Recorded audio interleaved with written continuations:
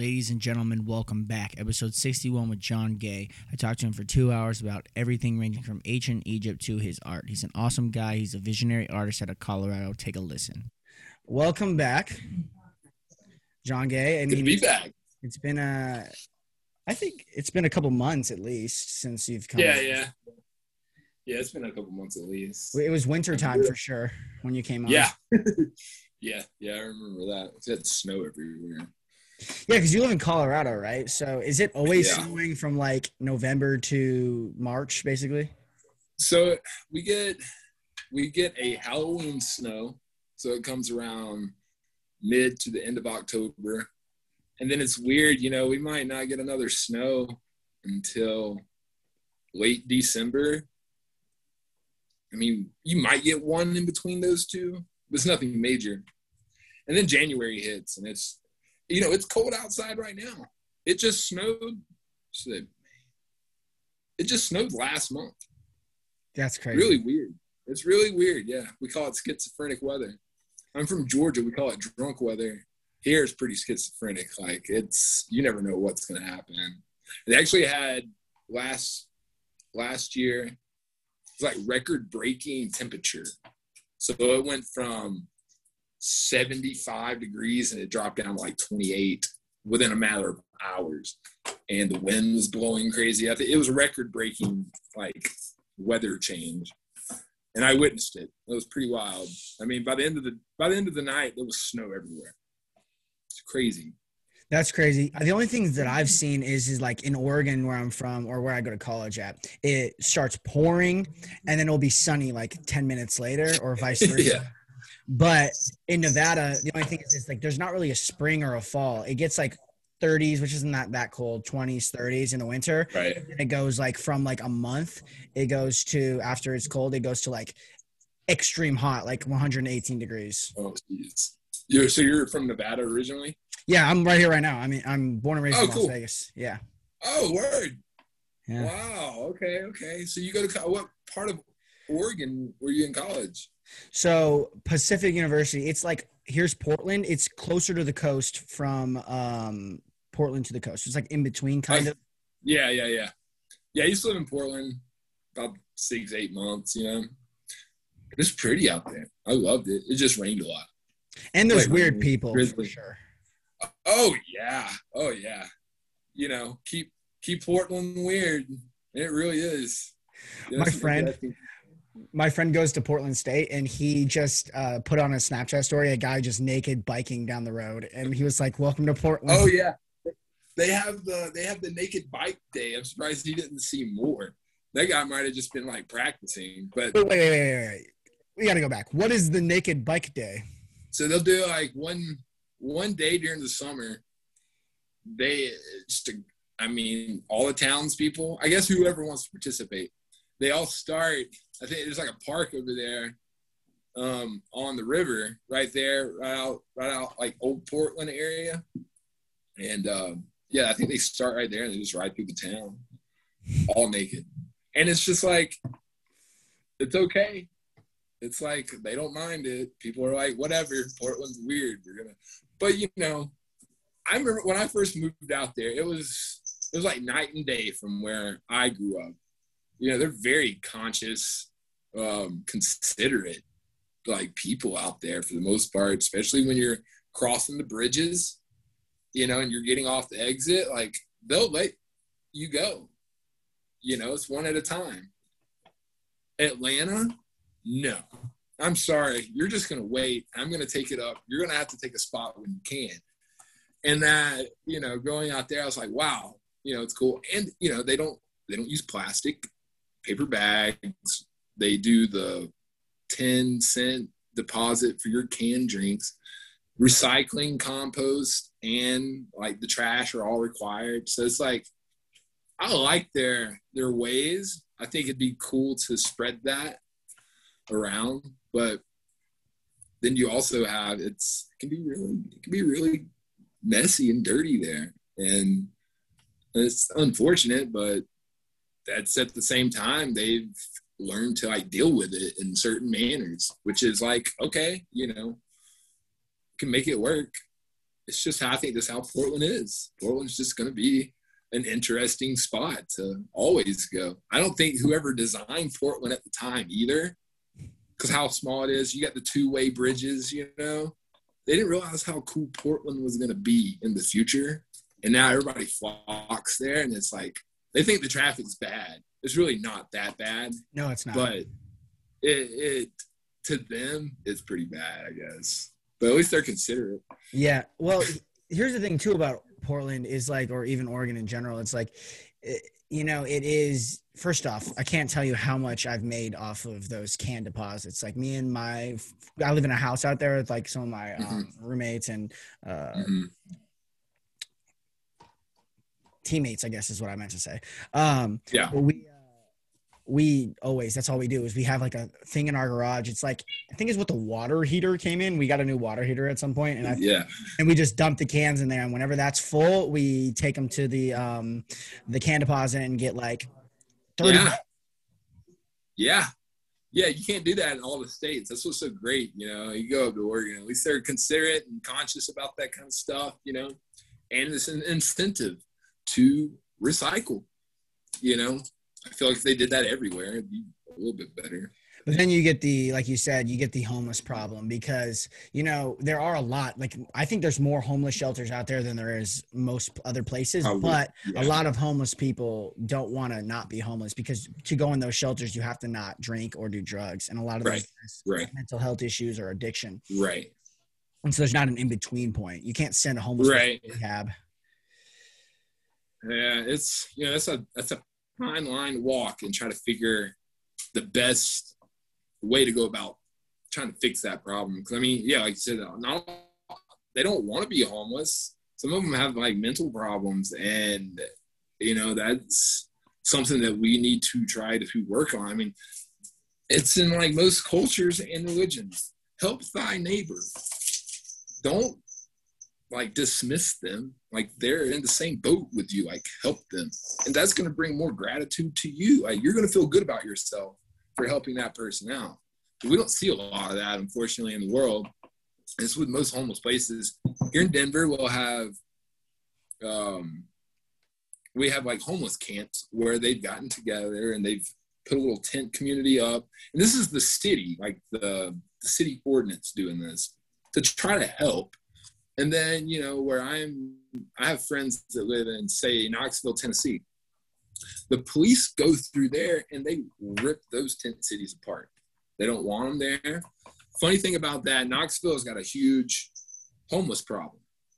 A lot of those homeless people that they don't want there, they don't want to help out, came from Atlanta. This was in the 1996 Olympics. They had them in Atlanta. The Atlanta city, whoever runs the city, got together. They got a ton of, like, Greyhound buses. And they offered these homeless people $20 in a Greyhound bus to leave. Because they wanted to clean up the city before the Olympics arrived. And I'm just like, man, you know, let's just send them somewhere else. And then they get to Knoxville.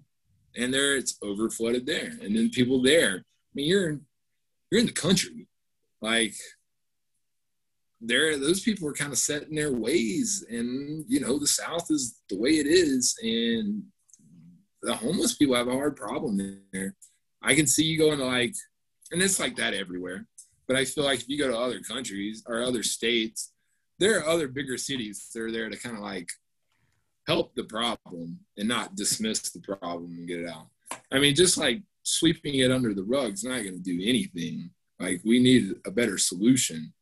And what, you know, I'm sure there's a lot of fakers out there, a lot of people that are, like, pretending to be, but I hate to see a retired veteran out on the street begging for money. You know, a lot of the times you can see the hurt in their eyes. A lot of times they might be faking, but, you know, you get a genuine feel for somebody that's like, man, they shouldn't be in this situation. And, like, they served their country, probably got shot at multiple times, and they're out here living on the street and nobody wants to take care of them. That's a shame. I feel so bad for that. But at this point in time too, it's like a lot of people have been tricked. We don't know who's telling the truth and who's not. So, we all have ID cards. We all have a social security number. I think that if there was an organization that was like willing to try to help some of these people out, that wanted help or needed the help, there's a way to go about helping these people. But it's the lack of money that wants to go into it. We can put all this money into warfare. We can't even put it in our education system. And we definitely aren't putting it in towards helping people that can't help themselves. So, the system's kind of screwy. I don't know how else to put it. I think there's a lot of improvement that could be done. But there's a lot of improvement in the world that needs to be done. It's like, who do you focus on? Do we focus on the children that are starving in other parts of the world, third world countries? Do we need to help the animals that we're killing because we're trying to farm or make more land for ourselves? Like, I think that cohesive atmosphere of living with each other and nature and trying to help the actual situation is something we really need to work on as a Homo sapiens. No, for sure. And something you said about IDs and stuff, made me think about how you do NFTs and stuff. And one of the things that they're looking for in the future, NFTs being a certain NFT being everyone being one born with it at birth and it being like their identification. And so right. Go through, you scan it and it's like you. And I think that could help a lot of the identification problems and fraud problems, but also, it's also so touchy when you get into that cryptocurrency world because you need such high level computing to like keep it from being fraudulated. Right. I don't know. Yeah. But what is your experience since you are an artist with NFTs and everything like that? Well, I'm like old school artist. I'm a 1984 baby. So I'm on that cusp of, I still grew up outside playing with action figures and BB guns, but also had, in which I come from like a lower income family, so we didn't really I didn't have a computer in my home until probably 7th or 8th grade, but we had them at school, so getting to know the computer, but also still doing everything hands-on. I grew up and I'm a hands-on artist. I don't do a lot of digital work, and the 2 NFTs that I have are collabs, which is not saying that I can't eventually get into it myself. It's just trying to make myself learn certain aspects about it. But these other digital artists that I've been working with are amazing. And it's one of those things that's like, as an artist that paints on a canvas, that's the original. Like, that's it. I can make copies of it. I can make prints, canvas prints, stickers, mugs, whatever I wanted to make with it if I have like a good high quality file to render it and use it again. The NFTs that's where you'll have a lot of like leeway. People over here like, well, where's the original? Well, the original's on my computer, but where's the original? Can I have the original? Well, no, technically all I can give you is a print because it's on this computer, Even if I made a digital piece of art and I wanted a copy of it, I'd have to make myself a print. So that's why like the NFT thing came into play. And it's like, okay, we have this actual product. We're basically saying, we're going to sell you this and we're going to give you the credentials saying this is the original. I still have it on my computer. All these good things, people can probably save it, screenshot it, whatever on their phone. They have a copy. It's not the highest quality, but they have an image of it. But the person who bought the NFT actually has from the artist saying, this is the original. Like, you have the original file. I'm not going to do any more work to it. Nothing else is going to be done. This is yours. And then they can turn around and sell it. So it's like a digital, I kind of see it as a digital USB drive that's being passed around and sold kind of thing. And it has the credentials on it saying that this is the real thing. I think later on you might have some problems with some forgeries, people learning the system and learning how to take advantage of it and do certain things, which is going to cause, it's like police and criminals. Criminals are always one step ahead. Usually they have to be. Cops are always chasing. So I think that's what it's going to be like. You know, they might find loopholes in it where they can do something. And then here are the people that are like, fuck, I just got ripped off. I got to figure out how to solve this. So you're going to have room for improvement and all that good stuff. But I think it's a cool thing. I think that a lot of other companies will build off of it. Frames, like say you're assigned back there, for instance, like if you had an NFT with Colin Demand's podcast, it's like moving around, doing all this stuff. They might build a frame that you can stick a USB drive in, kind of like those little photo frames that they change. Yeah, I was going to say, I think the next step is holograms, right? I think they're doing a lot of this with holograms. Yeah, I think there's going to be a lot of different ideas that come from that, like, way of making art and displaying it. You know, they did it with T-shirts and they move in the sound. There might be a way at some point where they can like display it on a shirt and it's all moving around by itself. You know, there's all kinds of different ways that somebody might think of some cool stuff. And I think that that's cool. I just think it has a little bit of a road to go down before we figure the ins and outs of it. And I mean, plus crypto kind of like dropped. So it's like, you know, what are we pricing it at? That's another thing. You know, a dollar bill is technically a dollar bill. And it might only be worth 75 cents, but we spend it as a dollar. The cryptocurrency market's going up and down. So like one day I might have 2 Ethereum that's worth $7,000, and the next day it might only be worth $3,000. So I guess that's part of the game, part of the auction, playing the game. But I mean, these platforms are there for that. It's like starting platforms kind of get you out there. I mean, people have been making digital art for years. They've been making NFTs for years. They just didn't have a way of displaying their NFTs and selling stuff like that. Now there's a platform to do it. So it's interesting. I think at some point I'll eventually do some of my own. I just have to figure out, I have to make time to step away from my actual painting. Well, play on a digital computer. Yeah, but there's always something that's going to be like the more like the soul, like, you know, this gets into all the things we talk about, me and you, the depths of humanity. You know, there's something that you can do on your canvases in person that you can't really do through a computer. You know, it's not as personal almost. And one day it might be able to, like, you might be able to throw on a VR headset and do it and then create the NFT. But that's a long ways away. And even it's not like you touching the paint specifically, maybe even creating the paint. Right. That's a thing. I think a lot of people, I mean, you're going to have a lot of old school.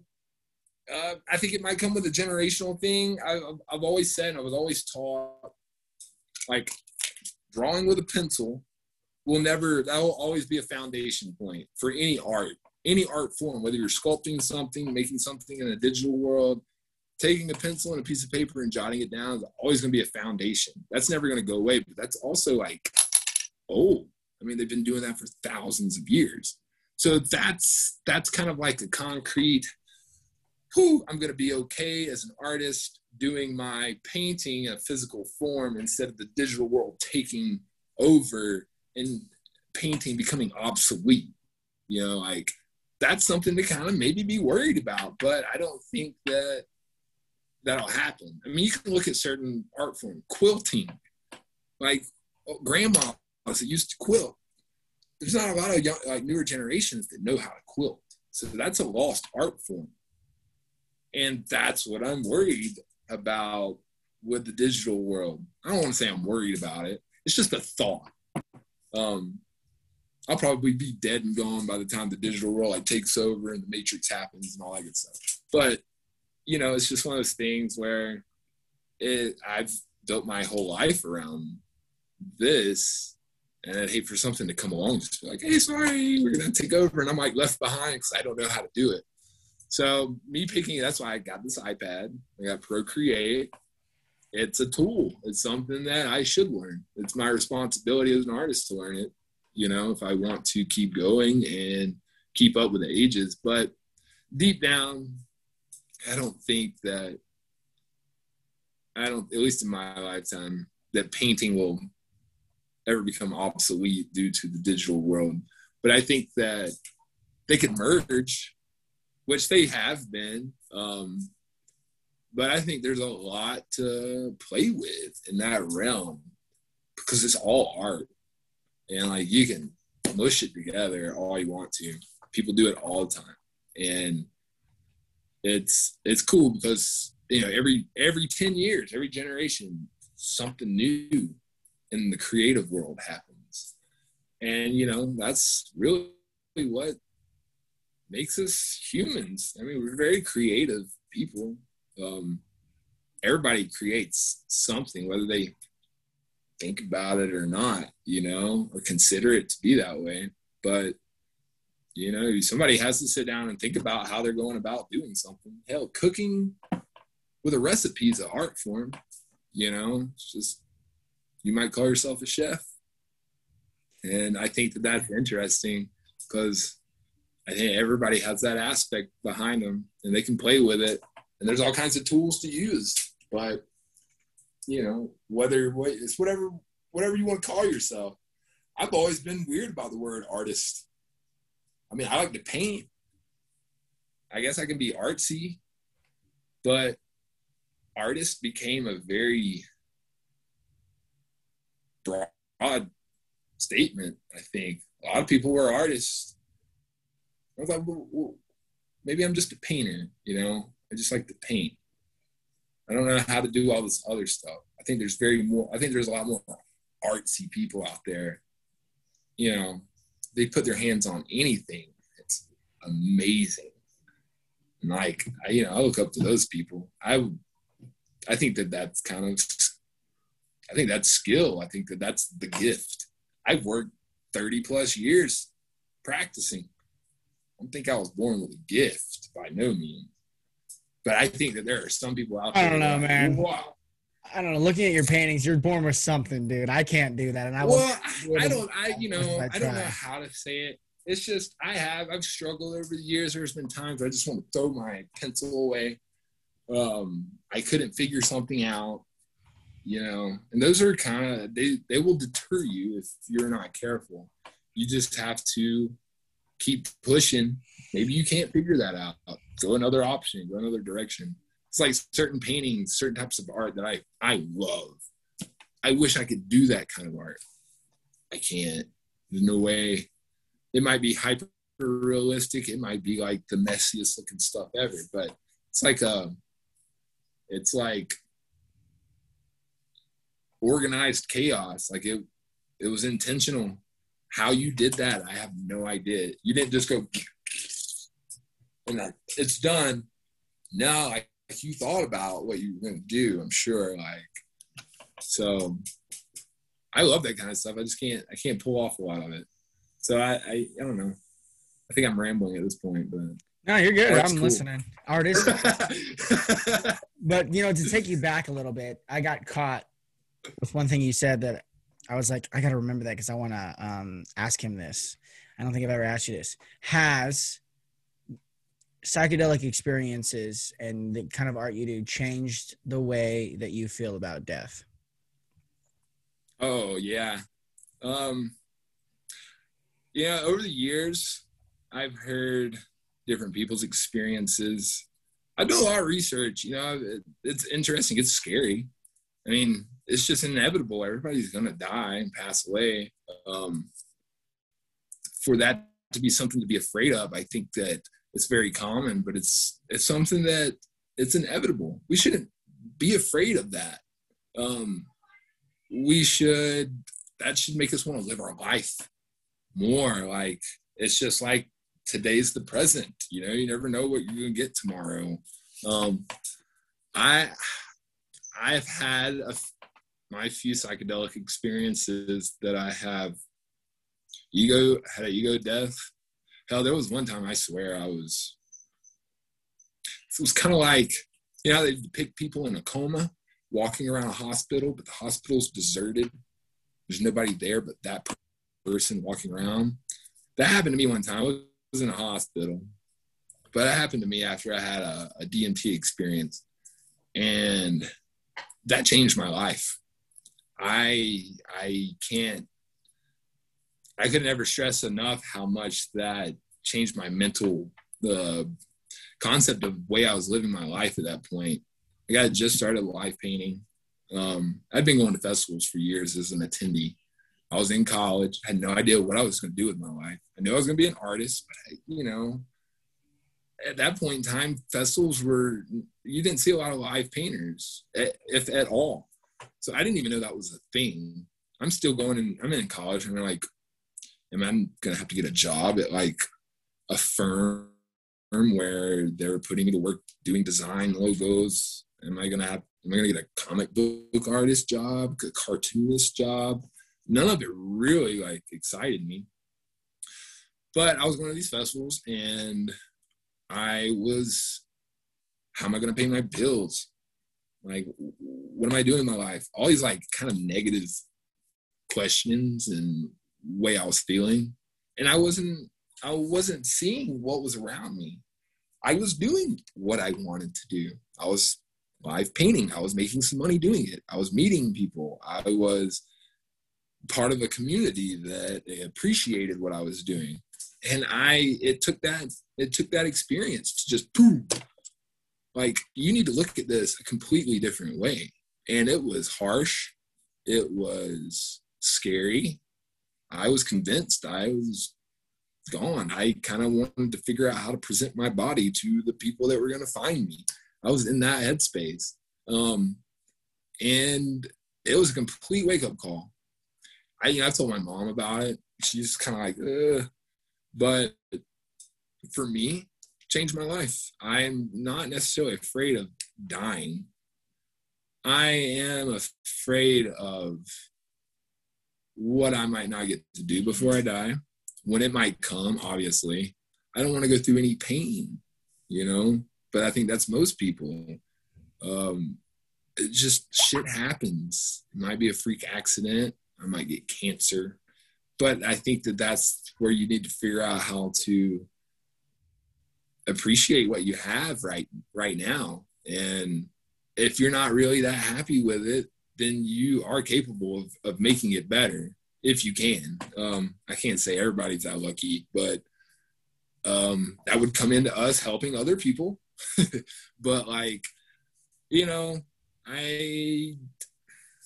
it's definitely, it's given me a wake-up call. I think that it's a huge part of your psyche. Psychedelics, especially like mushrooms and say peyote and these natural plant psychedelics that are here. I mean, you can add LSD into it. The LSD is it was a compound made up of a bunch of natural substances that cause hallucinations and stuff.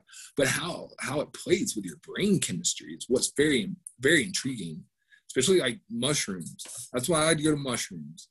People are kind of iffy about acid because a man made it in a laboratory. Mushrooms are natural.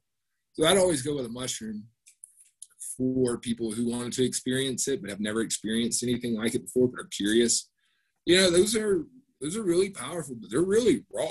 I mean, LSD to me is cleaner than a mushroom trip, but you couldn't convince somebody that's never done either to try LSD first that might not trust it. So mushrooms are always a safe bet. It's natural.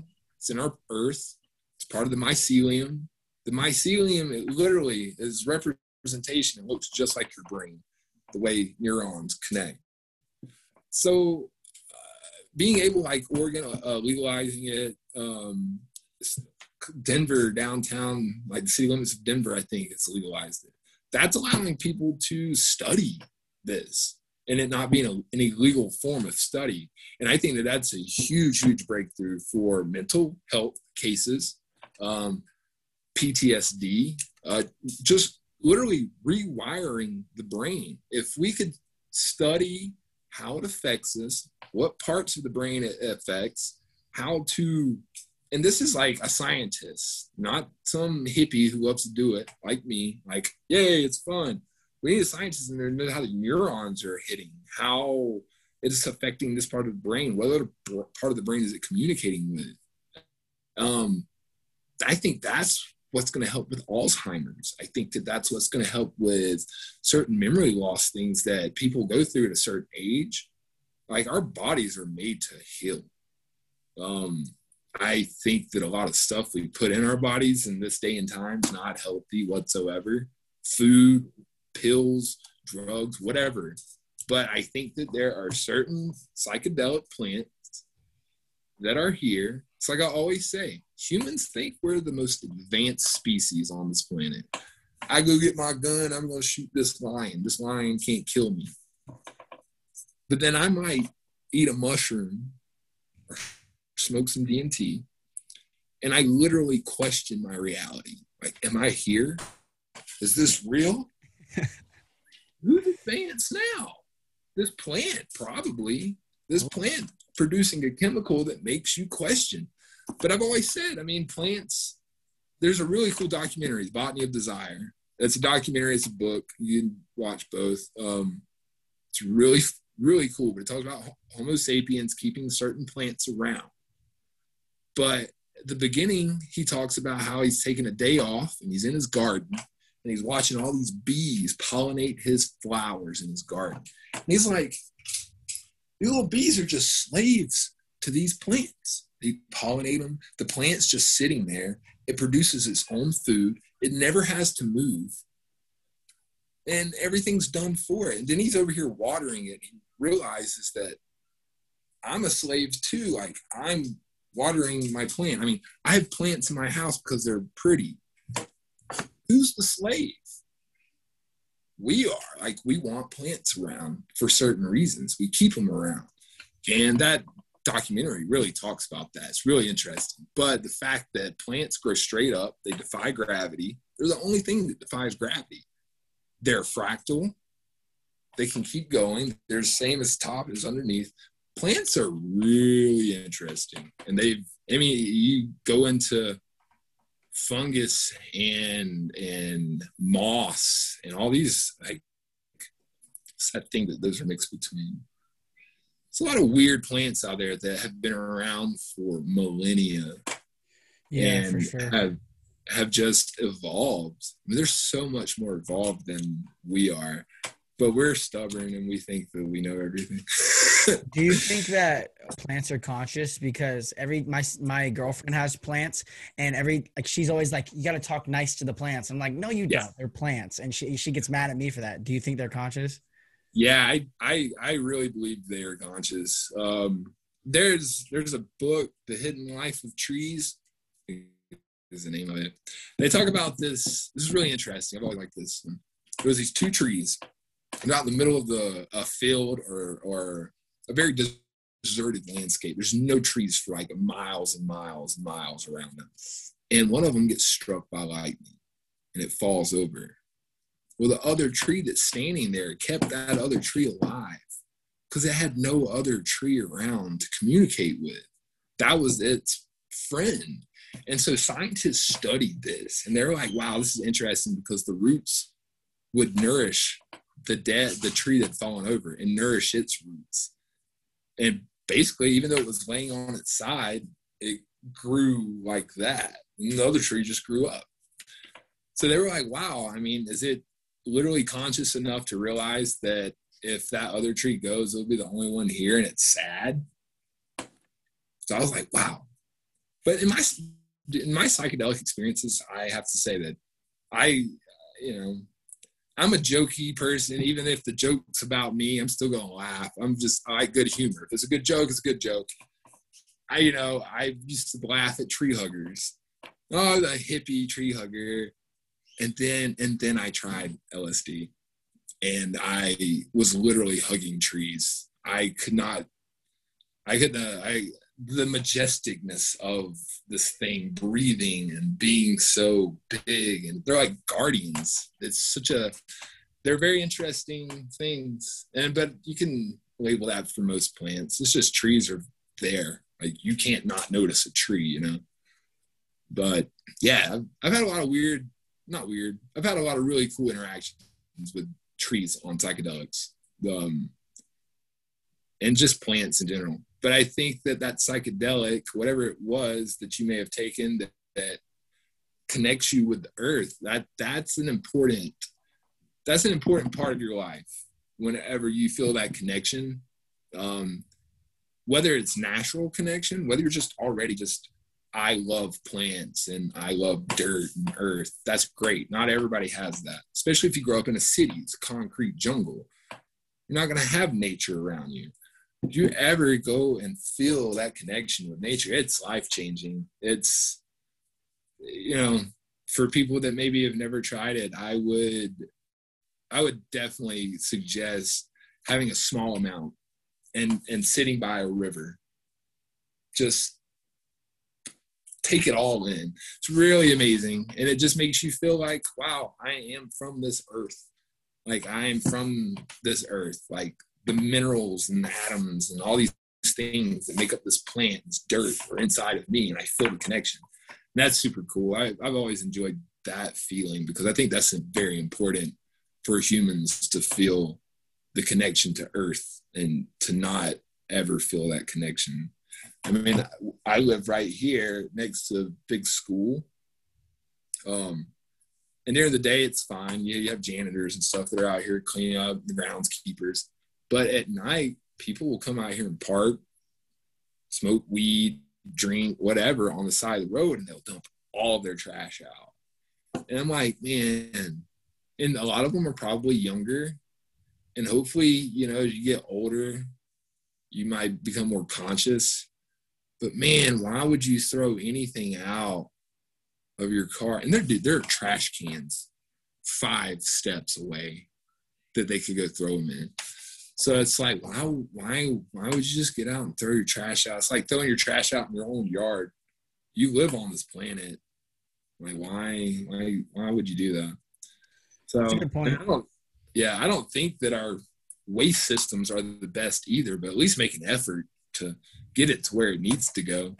So young, I didn't really think anything about it. I knew it wasn't right to throw trash out. We were taught that in school.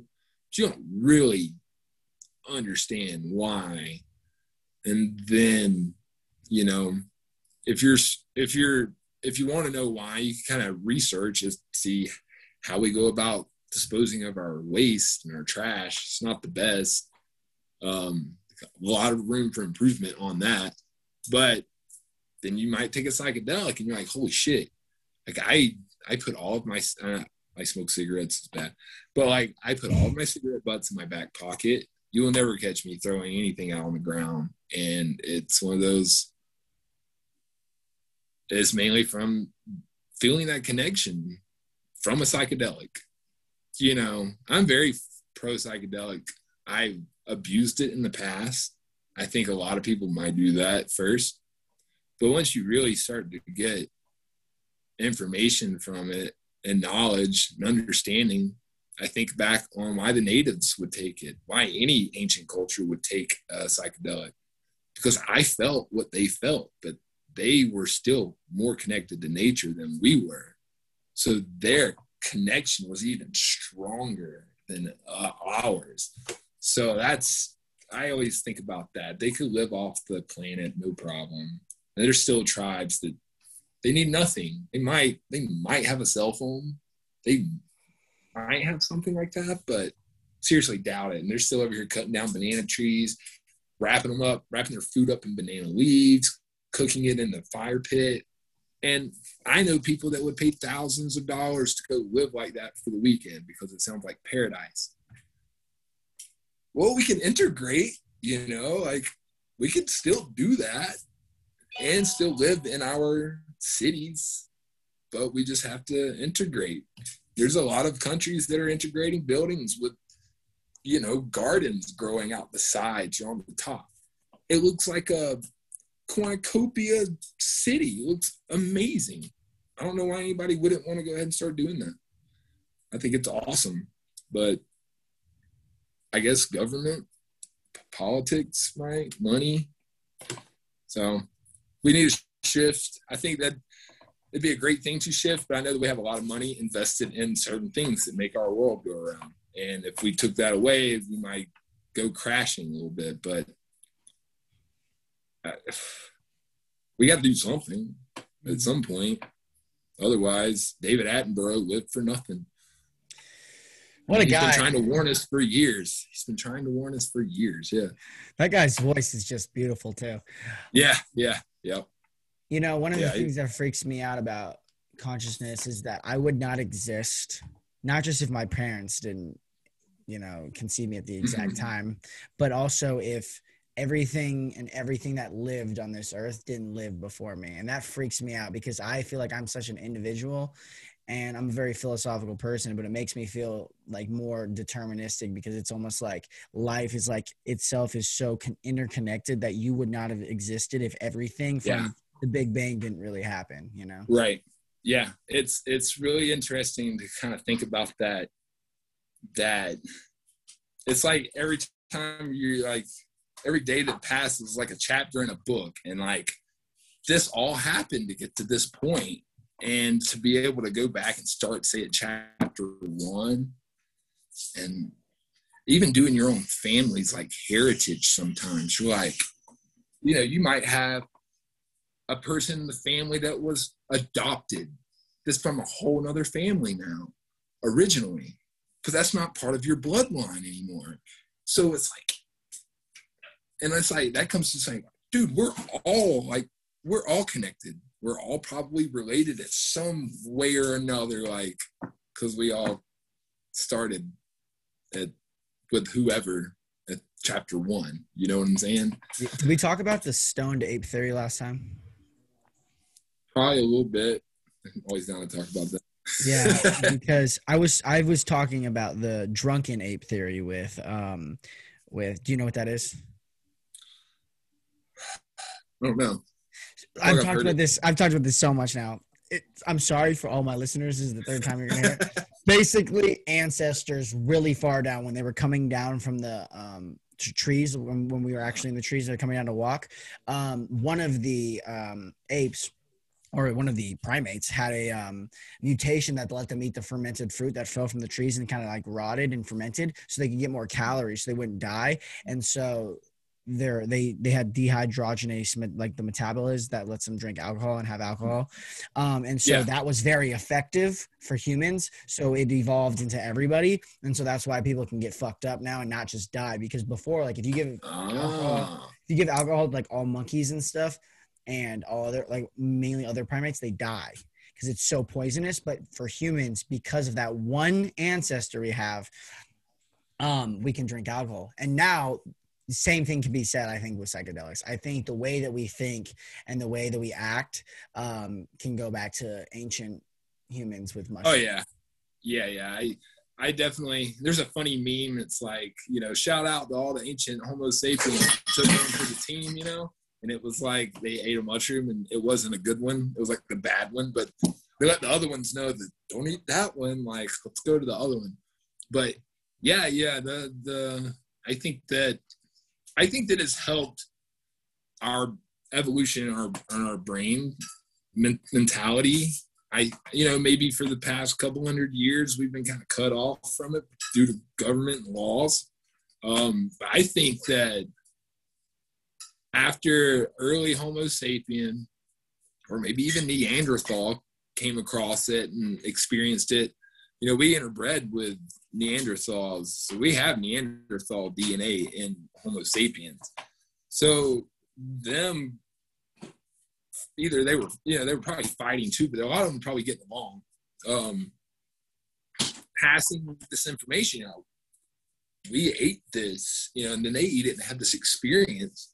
And it's like, you know, they're seeing shit with their own two eyes, and it's really like, it's there. Like, they believe what they just saw. And so they pass on this knowledge to someone else. And I think eventually it becomes like maybe a belief system where it becomes like a sacrament or a ritual. And I think that that's how it becomes important. And it becomes a part of our diet. Even if we might do it once a month, we might do it once every 6 months. Maybe they only did it on the solstice.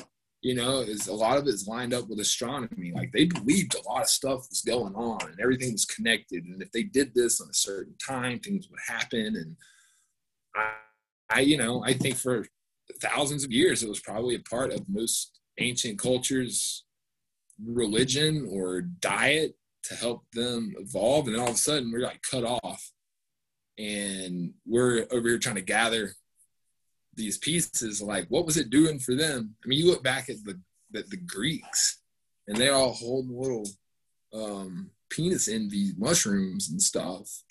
And the Greeks were like the pivot of modern civilization. They had most of the ideas, government, they had, how the cities worked out, like city planning, they had plumbing, they had all these different things that no other major like civilization had ever really had like that. They were like the pivotal modern architecture for us to kind of like build off of. And they're over here eating mushrooms like crazy. It's like, okay, maybe they got something there. But then you look at all these other countries, all these ancient civilizations that they mushroom statues. There's mushrooms in the hieroglyphs. Mushrooms are everywhere.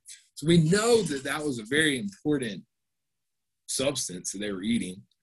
And I think that maybe whatever is happening in the brain, it's interesting because you'll see a lot of the same style archetype art or beings or gods around the world.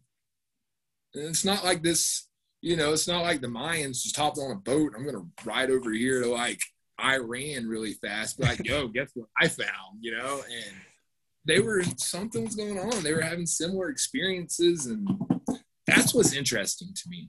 So you can call it a hallucination. And we can with most psychedelics. But then you bring in like dimethyltryptamine.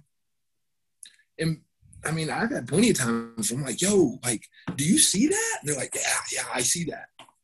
Was that a hallucination? That's a big question. So I like that kind of stuff. And as an artist, trying to depict that stuff, sometimes I'll depict my own opinions and my own thoughts about something. Mm-hmm. I'm not saying it's right, but it's cool to think about and paint it sometimes if I can get it. But I don't know. The psychedelic aspect I feel like has been a part of human culture since the beginning. Creativity, patterns is even in today's world, you'll see Mayan or Aztec Shipibo style patterns on purses and pocketbooks and shirts. And well, that's not a natural. I mean, it's a natural thing, but you're not going to see that naturally. But if you take a psychedelic substance, you'd see yes. So I think that that's really cool that you can really trace back a lot of our ways, our creativeness, our thoughts, our beliefs, our stories, our myths, all based on like psychedelic usage, but it doesn't get the credit. It really doesn't get the credit because it's a bad thing in our society. But I hope that changes. I think it's a great concept to think that if you want to learn about your future, you should really look back at your past. There's a lot of past that like we did a lot of bad shit. And we need to learn from that. But looking at like, say, our ancient cultures and their simplistic ways of believing certain things, I don't think that that's something we should dismiss. I think that they had it. They kind of had it figured out in a simplistic way that our modern age of our brains and our technology could play off of that and bring it into a new light, So I just think we need to study it more. I think that, hopefully that if it's legal in certain areas now that we really can do some really interesting studies, but it's unfortunate that it was psychologically put out there in our society that it's bad. So you have a lot of older generations that are like, no. A lot of newer generations are curious.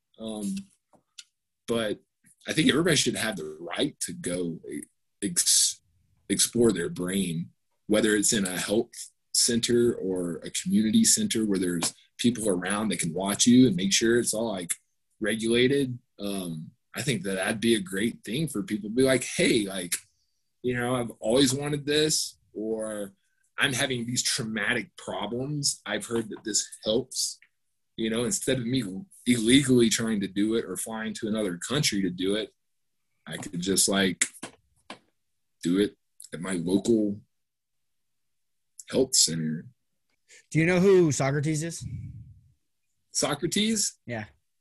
Yeah. He was one of them smart guys back He's then. he's like the founder of the Socratic method, which is like questioning everything. And he's like basically the founder of philosophy, I would say. He's one of them. Yeah, okay. That makes sense. So when you talk about ancient Greece and all these like past things and all these experiences, I'm wondering if Socrates was just like a psychedelic head. Or he was a visionary guy. Like he took psychedelics and he thought a lot. I think people like that, he's obviously a very intelligent person in his era. I think that people were more responsible with those chemicals. And yeah, I think he was definitely experiencing this stuff, but I think he was doing it more in experimental rather than going out. You know, we're over here thinking we're over here partying, having fun with it. I think he was trial and erroring stuff. I think he was experimenting. I think even me growing up, I would eat acid mushrooms and draw.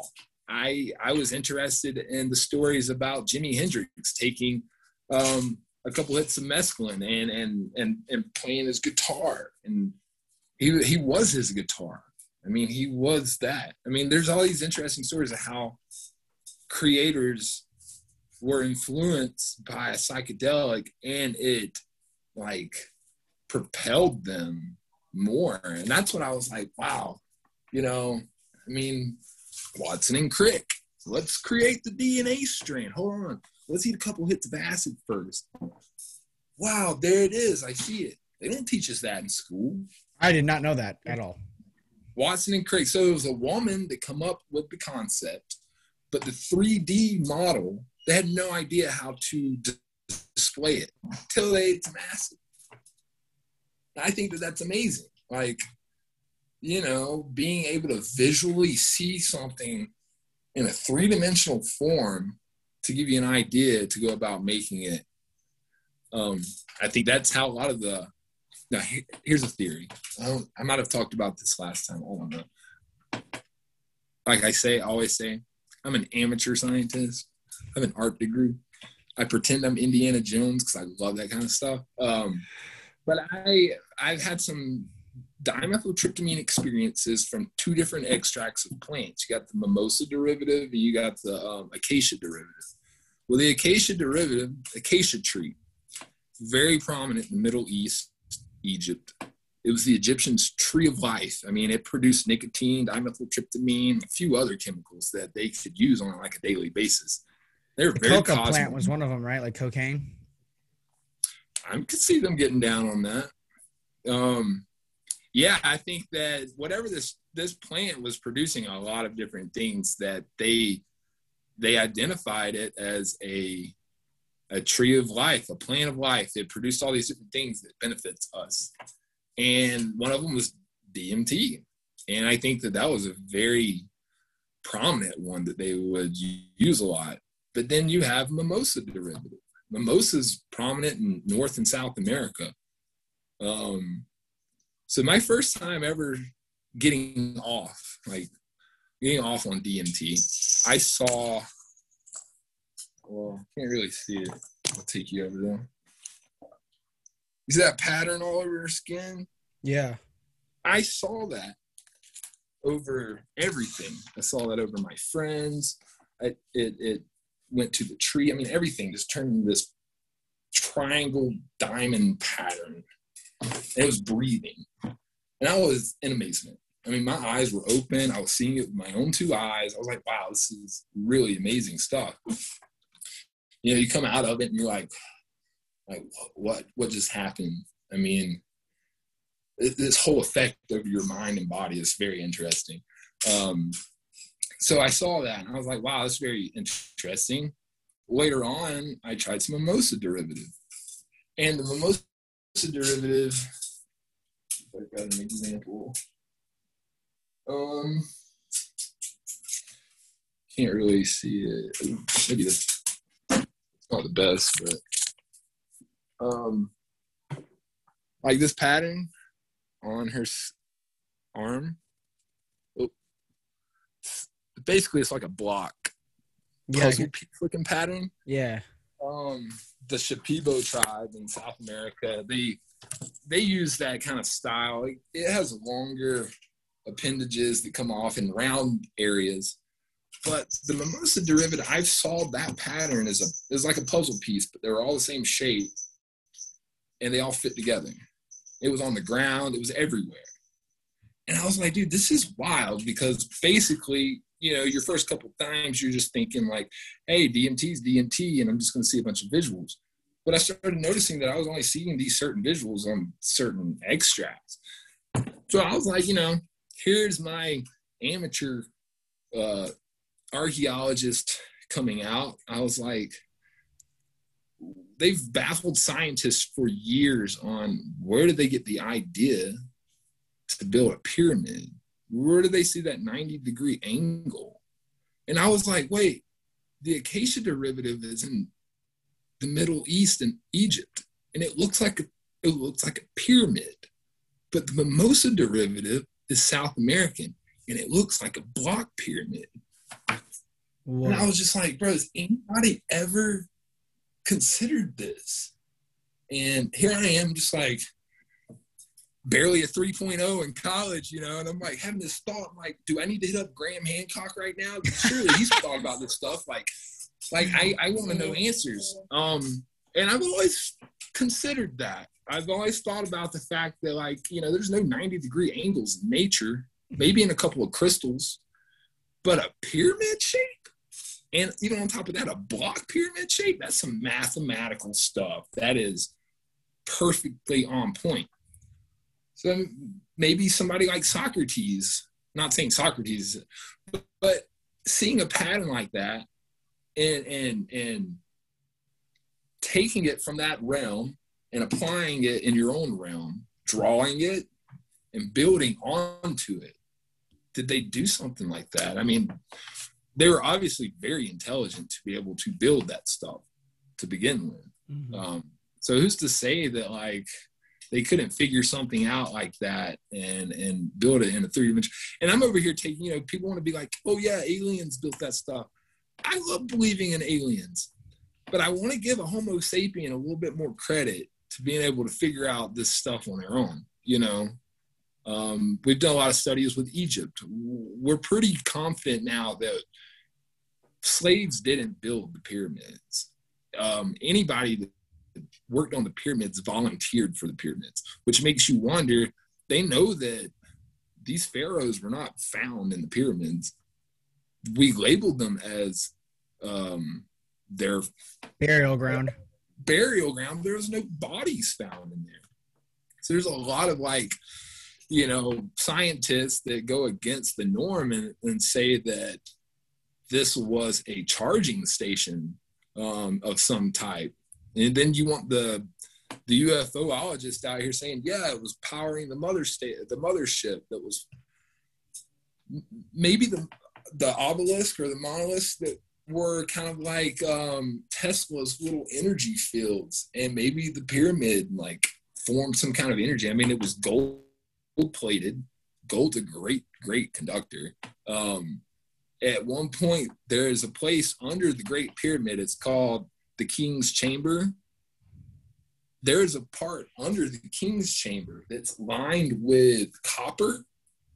It's a tunnel called the Queen's Chamber.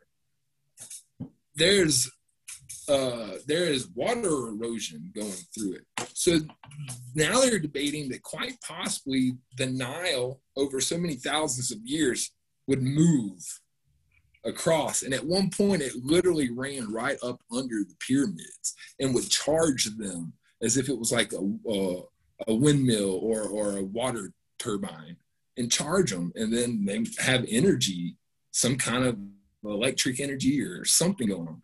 This is just theory, but I think it's an interesting theory to think that they were up to something more than what we were thinking, but it's not alien related. They were just using a different source of power to help themselves. So, I don't know what's going on. I think over time we might find more clues. I mean, they find stuff in Egypt all the time. It's really interesting. So one day, if they don't hide it from us, they don't show a lot of stuff that doesn't fit the timeline. They won't even put it in museums because they don't know how to explain it. So hopefully we'll run across some stuff that's explainable, but I think there's a lot of stuff out there that we might not be able to explain until we reach in our modern society an understanding and a form of what they were doing in our own way. And then being like, oh, that's what they were doing, kind of thing. Sorry, I just saw.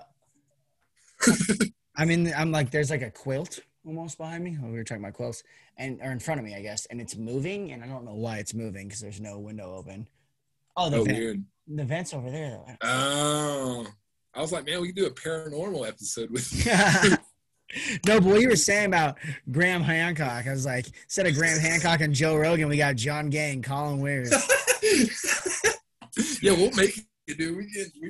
We'll definitely get up against Joe Rogan's podcast. I think we could pull that off. I think we can too. No, dude, yeah. I talk about Joe Rogan a lot because he's the one person that everybody can look to learn something. You know what I mean? He's very open. He's he's not a part of this culture. He's not a part of this culture. He's kind of just, he can mingle with everyone and kind of take ideas and stuff like that. Yeah, he's always been pretty cool. Too. I try to take that in my life because I do that in my own life anyways. And so when I started this, like I think I told you last time, I didn't mean to start this. When I did, I was like, all right, well, everyone's like, you got to have a structure. I talked to a bunch of people who are not as successful as Joe Rogan, first off.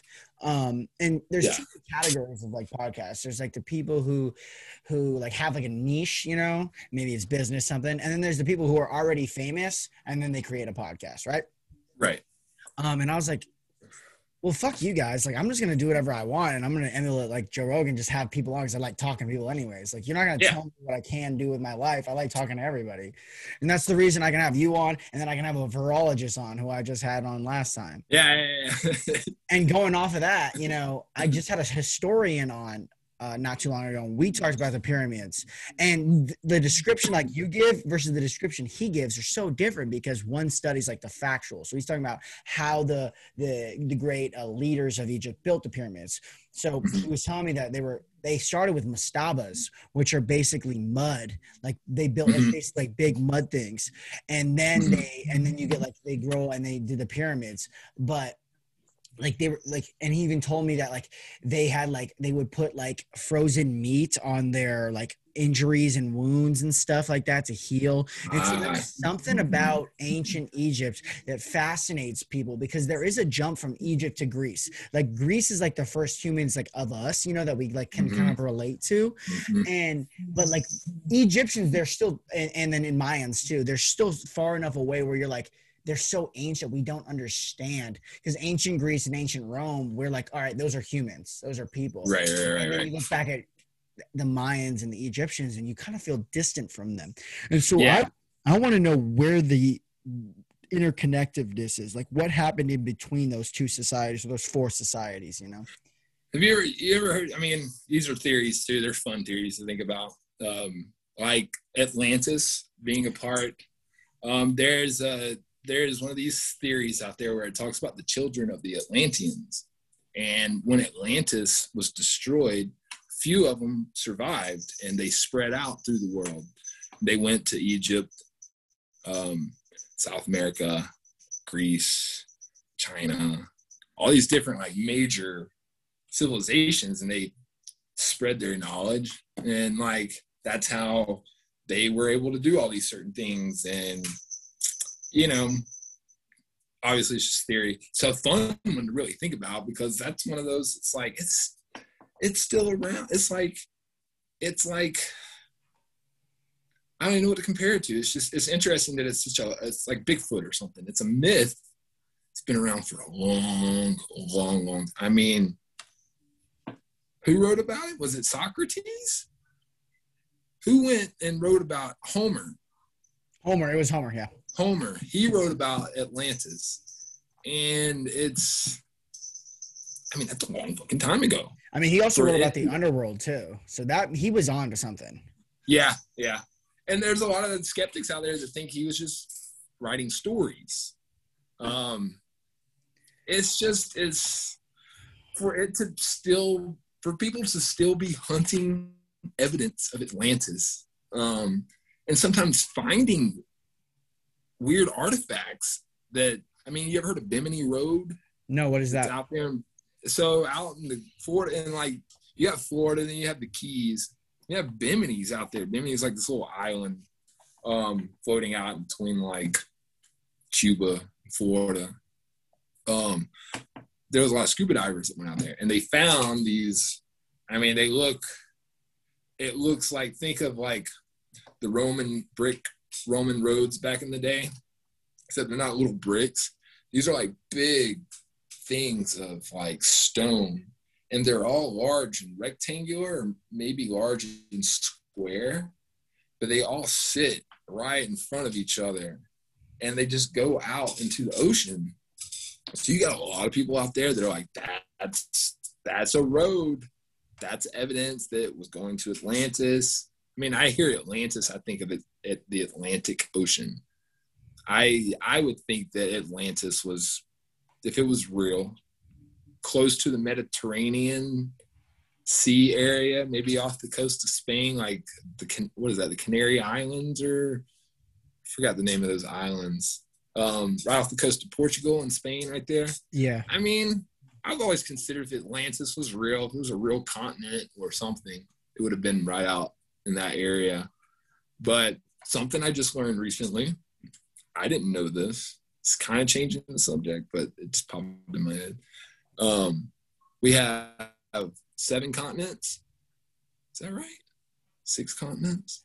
North America, South America, Antarctica, if you're going to count that, Europe, Asia, Australia is one. Is Australia one? Yeah. And yeah. So Australia and then Oceania. Yeah. Or Australia is Oceania. So I think there's 6. Okay. So the 7th continent. Oh, Africa. No, Africa. So the 8th continent.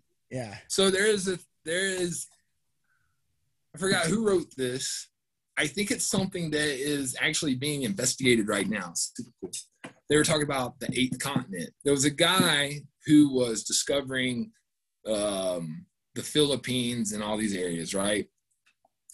And there was a belief that there was another continent besides Australia. From Pangaea? Yeah, but it's sunk. Ooh. But they thought it was still there. It's Zealandia. It's New Zealand. New Zealand is just a little portion of the continent. And if you look at an aerial geographic view, you can see the continent up under the water. And so they're like trying to do this evidence now saying that Zealandia, I think is what they were calling it, was actually an actual continent that has not been considered to be a continent. Because you got New Zealand, it's just a little island, but it's huge up under it. So I was like, wow, that's pretty cool. No, that is cool. And it makes you think because, like, dude, I'm fascinated with the human mind because, I'm an idiot. I'm an ape. I'm just a person. I don't know that much. Amen. But people like to say I'm intelligent and stuff like that, but I've just always been fascinated with, like, why intelligence by itself exists. And something I always come to, and I want to know your opinion on it, is, Elon Musk even said this. We're the humans just here to create the most advanced intelligence, which is AI, And as we see, like did you watch The Social Dilemma? I think I watched it. Yeah. Yeah. I mean, I know what it was talking about. I can't remember all the aspects to it, but yeah, but like when we see things like that, we're like, dude, like the internet has a consciousness of its own, and it's getting there. It's like, well, even like just like the way that we feed to it, like the way that it works as a net. The net is a mind almost, you know, and the way that. What were you gonna say? No, I feel like it's gonna be like I was talking with the plants. We depend on it so much that we'll do anything to like keep it around, and it is conscious enough to know that in a sense. I mean, have you ever seen the Animatrix, the cartoon? Yes. HBO. So there's like the beginning of that where they talk about it's like the end of the world part 1 and end of the world part 2, where it gives you the reason why robots and humans started fighting. It was a humans created robot or AI, and we used it to our advantage to the point where we didn't care about it. It was our slave. We didn't have any emotion for it, right? Like we would our pet dog or cat or something. And it gained consciousness and realized how it was being treated. And it was one robot. It was like in that episode, they talked about how it was like the Million Machine March. And all these robots started marching because of this one robot who turned on its owners, and he murdered the entire family. And all the robots realized at one time, wow, like, what are we? And then they turned on us. And we actually wanted to live cohesively with them, but they wanted to be their own thing. And then as humans, we got greedy. It's really interesting. Everybody out there in the Facebook, I mean, in the digital world, watch the Animatrix. It's really awesome. I watched that for the first time tripping on mushrooms. I went out and bought the DVD the very next day. That was a wild thing to watch. High on mushrooms, but it is really kind of educational in a sense of, as a human, I mean, you're getting a perspective from a robot on how the humans are treating the robots. So it's really kind of cool. I love that. Those 2 episodes were really eye-opening in a sense of kind of like the Terminator. I mean, it's almost like they've been warning us. It was inevitable. People were seeing this fruition come to life 30, 40 years ago. Hell, they've been writing books about War of the Worlds and stuff like that. The robots were already in the ground, you know, like people have thought about this concept, and I'm a true believer. If you can think it up, it can be done, you know, at some point you can do it. So if somebody was thinking this stuff up 40, 50, 60 years ago, it's kind of scary because we're still kind of on that path. But have we learned anything? Like, you know, if we create this thing, like not taking advantage of it, not treating it like, I mean, that's our creation. It's like your baby. You want to make sure your baby is okay and all this stuff. So the Matrix, the Animatrix was basically saying that humans didn't treat it like that, and it gained consciousness and emotion and turned on us because it was sad and mad. So it's like gaining that consciousness as AI, I think that's very likely. I think integrating with AI is very likely, which scares me in a sense of, you know, that are you going to be able to live forever? Is that good? Is that natural? I believe in reincarnation. So I'm like, will that throw off our cycles? Is it inevitable? Was it already basically like you know, certain things like it's already going to happen, or it's led up to this point that's inevitable. That's going to happen, but how we go about doing it. But yeah, I can see us becoming robots, evolving into that. Neuralink. Yeah, I can see that kind of stuff. I just kind of it kind of, that's something that kind of worries me. I mean, imagine the wrong person getting a hold of that.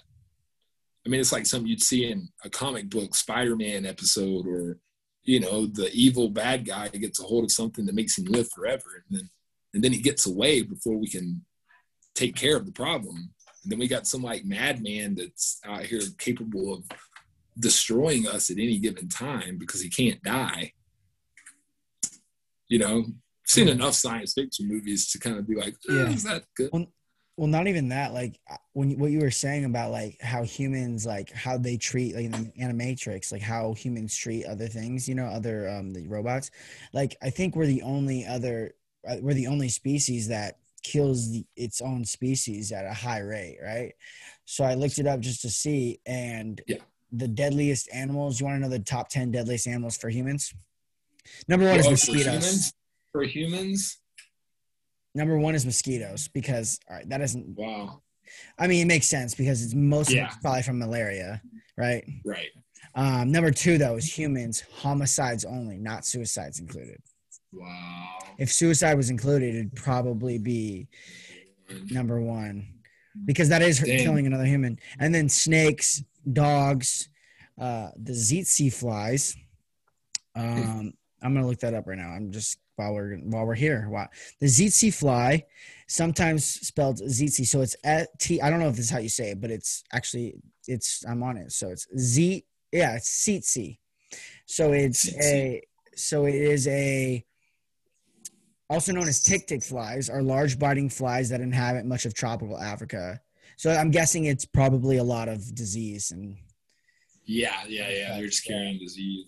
And then number 6, Asian bugs. Do you know what those are? No. Asian bugs? Yeah, they're Reduvillae are a large cosmopolitan family of the order of something, among the something, and together with something. These are words. Almost a species of terrestrial ambush predators. Most other predators, they're just bugs, I guess. And then freshwater snails, scorpions. What? Why would a freshwater snail? They're poisonous? Freshwater snails are a gastropod something which lives in the fresh. I'm sorry for everyone who's listening to this because I do not know how to say these words. They live in freshwater. There are many different families. They are found throughout the world in various habitats, ranging from ephemeral pools to largest lakes, and in small seeps and springs. Why do they kill humans though? Yeah, it's weird. It must be a disease thing too. I don't know. I'm guessing because they're like leeches almost. Yeah. Or maybe it's like if they live in water or near water a lot, maybe it's something that makes us sick if we drink the water in it. I don't know, but that's interesting. You don't think of a snail being a deadly. No, yeah. Human. Why is it deadly? Oh, honestly, it might be on that. It might be on here. Let me just figure this out real quick. 10,000 humans a year, though. Damn. Yeah. I wonder if there's some kind of like poisonous one that's in a certain country. And then it's scorpions, roundworms, and tapeworms. Wow. Guess how many people? So mosquitoes kill about 1 million people a year, which is really a lot. And that's then crazy. Humans, homicides only, kill 500,000. So, I mean, back off the digression, just to think that we kill 500,000 of ourselves, not including killing like ourselves, like 500,000 murder on murder is so many people. Yeah. And there's no other species that does that. I saw there was like a thing, the Brooklyn Zoo or something. I saw it on Facebook not too long ago, but it's like in 1930 or 40 something, they had an exhibition at the zoo, and it was like the most dangerous animal in the world, and all the people wanted to go see it, and they walked through and they get up there and it was a mirror, and you're like, woo, like that's deep. That was in the 30s and 40s. So yeah, we're dangerous. That's for sure. I think that it comes with our. I don't know.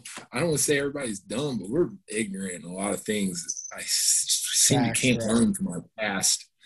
Yeah. So that's unfortunate. And I think money has a lot to do. Somebody might go into politics with the right mindset, really want to change stuff. And then, you know, everything you worked for might be stripped from you if they don't want you to say something, you know? So then you're a part of a club that you might not want to be a part of, but if you want your job, you have to be in it, kind of thing. So it's just like, yeah, screwy. I have a question. So Neuralink, we talked about, I brought that up a little bit, and you said you were afraid of that. So I was talking about this with somebody. It might have been my mom, actually. So his thing is like, it will help Alzheimer's, but I don't know if it will help the already damaged. Like, will it create you already? Will it stop you from getting more damage when you have, like, for dementia and Alzheimer's? Or will it create a new person? You know, will it be a new person that's in that, like your vessel? Right. You know, I think that you know, if we were doing something to benefit mankind, and say we had Alzheimer's is a problem, and like you said, would it fix it, or would it, you know, stop it from continuing? I think that's whenever we could take, if we really wanted to go about it the right way and like heal our mental state, our wiring, make it as if we were in our prime again before transferring our consciousness into, then that's when we need to be exploring mycelium and mushrooms. I mean, it's literally our brain. Neurolinks. Mycelium talks to each other, and all the plants grow through it, so talking to the plants too. Imagine cutting a road in the ground. I mean, it's only like third or fourth top layer of topsoil. So you cut a road in the ground, you're cutting off that connection. That's like your Alzheimer's. They can't communicate anymore. They got to go around it. They can grow it, but at that point, they're cut off. So, like, how are they growing it? How they grow it back? And that's something that we should be trying to figure out. That's our cue to, like, hey, we need to regrow these, like, neurotransmitters here so they're actually synapsing and we're getting messages sent before transferring into an AI. I mean, if we're wanting to make ourselves, like,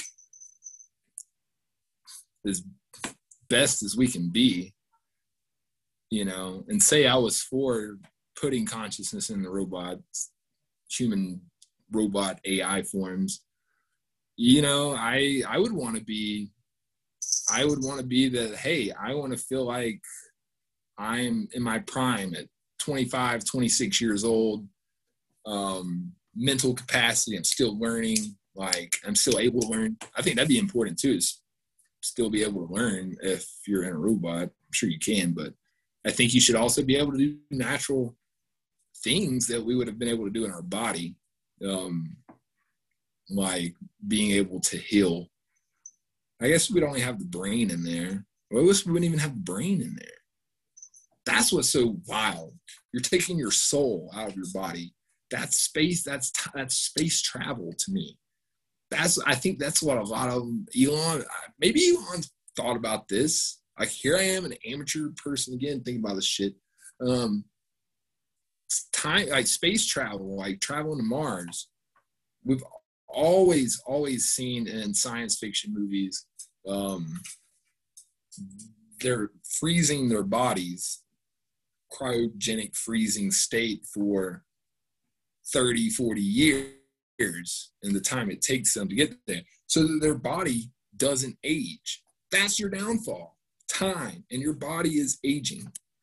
But to take your consciousness, your soul, out of this vessel and put it in a jar on a spaceship without your body there to grow old. So when you get there, or there's some kind of way for somebody to take your consciousness that's in that jar and put it in a space AI suit to walk around Mars. hell, that we can live on Mars that way. We don't have to breathe oxygen. We don't have to do that stuff. I mean, if you smoke DMT, that's what I think is happening. Your consciousness has been taken out of your body. That's why your body is like this. Your body thinks you're asleep. Dreaming, I think our consciousness leaves our body. I think that's what's happening or something, because like otherwise, we're rejuvenating our body, we're resting, but I think a lot of times we leave this vessel. It could go into a whole multiverse system where when we're dreaming, we're living another life in another body in another dimension kind of thing. Who knows? And then when we wake up, we're living this life. But our dreams are like, wow, I was somewhere. I went somewhere. Felt like I was in a different place. I always think that was always been interesting. But I think taking on. I vividly dream. Do you vividly dream like that? Okay. I have to say I've asked a few people about this stuff. So I shit you not. 10 years, must have been 10 years. Every time I would dream, and every time I would, I guess, say remember my dream. And this was like, I would remember my dreams pretty often, maybe every other night, maybe every night. But every time I would remember it, I was in the same house. And like, I could draw the neighborhood it was in. I know exactly what the house looks like.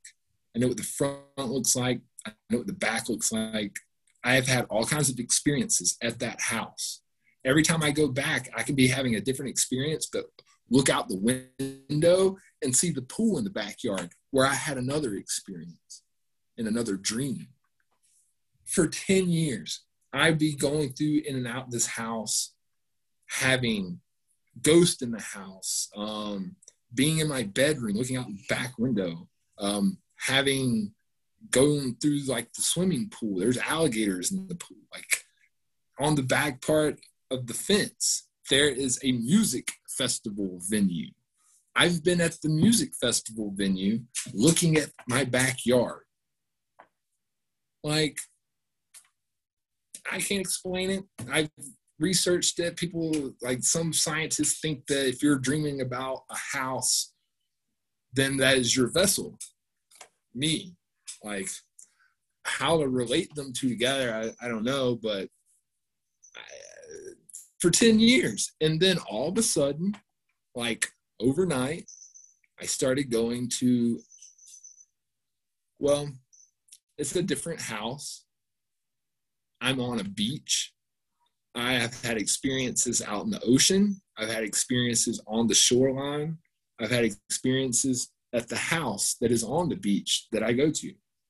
And this has been going on for a couple years now.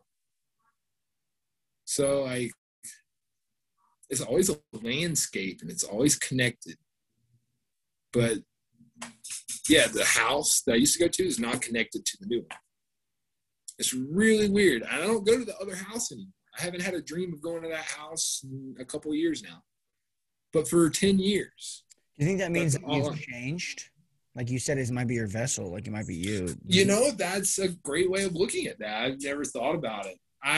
The feeling that I get is the new place that I go that is on the beach. I have a strong feeling of my dad being there. The old house, I had more of a feeling of my mother, which it wasn't always about my mom, but I've had more experiences at the new place with my dad being around. Like weird shit, being on a road on a mountain, but it doesn't feel like we're in America. It feels like we're in the Alps or somewhere. And I'm going to ski. I remember he's taking me to go snowboarding or something. And I've been on that mountain road a couple of times in the dreams, but the mountain is only down from the beach. So it's like, it's all connected. It's like I can still see where, I know where I'm at. But I don't have lucid dreams. I'm not in my dream saying, oh, I'm dreaming. Like wherever I'm at and doing, like I am doing it there. And it's really weird. But I can't say I've ever had really a lucid dream where I knew I was dreaming or anything. You know, something that's freaky that I was talking about with my mom the other day. I don't know if you've had anyone really super close to you pass away or not, but in dreams, it seems that like sometimes the faces of living people change, but you still know it's them. But the faces, like you can, like, it's not like it's changing like dramatically, but it changed, and it's like, That's not right. But the faces of people who have passed away are always the exact same. And it's always how you remember them the best. And that blows my mind because it almost seems like they are visiting you. Yeah. I wouldn't say I'm a firm believer in that. I would never dispute that. I think that is very, very likely for our past family members or souls to come back and visit us. I think there is a resting period after we die, you know, whatever you want to believe, you know, it's like whether you go to heaven or you go to whatever heaven you might believe in, or if you think you're reincarnated, I think that there is purgatory always sounds bad. Sounds like an unknown kind of thing, but it's like a resting spot for your soul. And I think that maybe there are times where we might go into dream states where we're in that spot, and that allows an old family member to come in contact. I'm a firm believer in getting visions and you know, what do you want to call it? Signals from the other side through dreams. I do believe that old souls or past family members try to communicate with you and try to tell you things in a dream. So you come out trying to like piece it together. Because that might be the most part that you remember the most, you know, that part of the dream, very intense part of the dream. You might not remember anything else, but you're like, I remember that part where my great grandmother came back and she said these words to me. Like, why am I remembering that? That I think that things like that, it's like, if something like that happens, you can't figure it out at that point in time. There's going to be a point in time in your life where it literally smacks you right in the face. And you're like, oh, that's what that was about. Like, I'm having this experience right now, and it was leading up to this. I think that that's true. I definitely believe in stuff like where they'll try to contact you, almost like guardian angel kind of stuff. They're trying to protect you. They're trying to talk to you. I even think about maybe people who have died, been murdered or something like that, coming back and trying to communicate because it might not get solved, or they might not find who actually did it, or they got the wrong story or something like that. Yeah, I think that comes with our sixth sense. You know, some people pick up on these things, some people don't. I think we all have it. I think we have a ton of senses, tons and tons and tons of senses that we don't really understand, know how to use, or even are aware of in a sense. So I think our joking sixth sense thing, I think that's a real thing. It's just being aware of it, open to it. I think everybody has it. Just some people are more capable of using it almost. Yeah, they see it, they feel it, you know.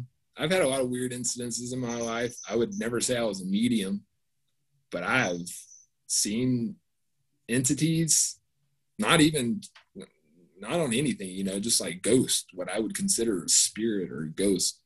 I've seen quite a few of those, but not say as clear as some other people have seen entities, like seen them wearing actual clothes or anything.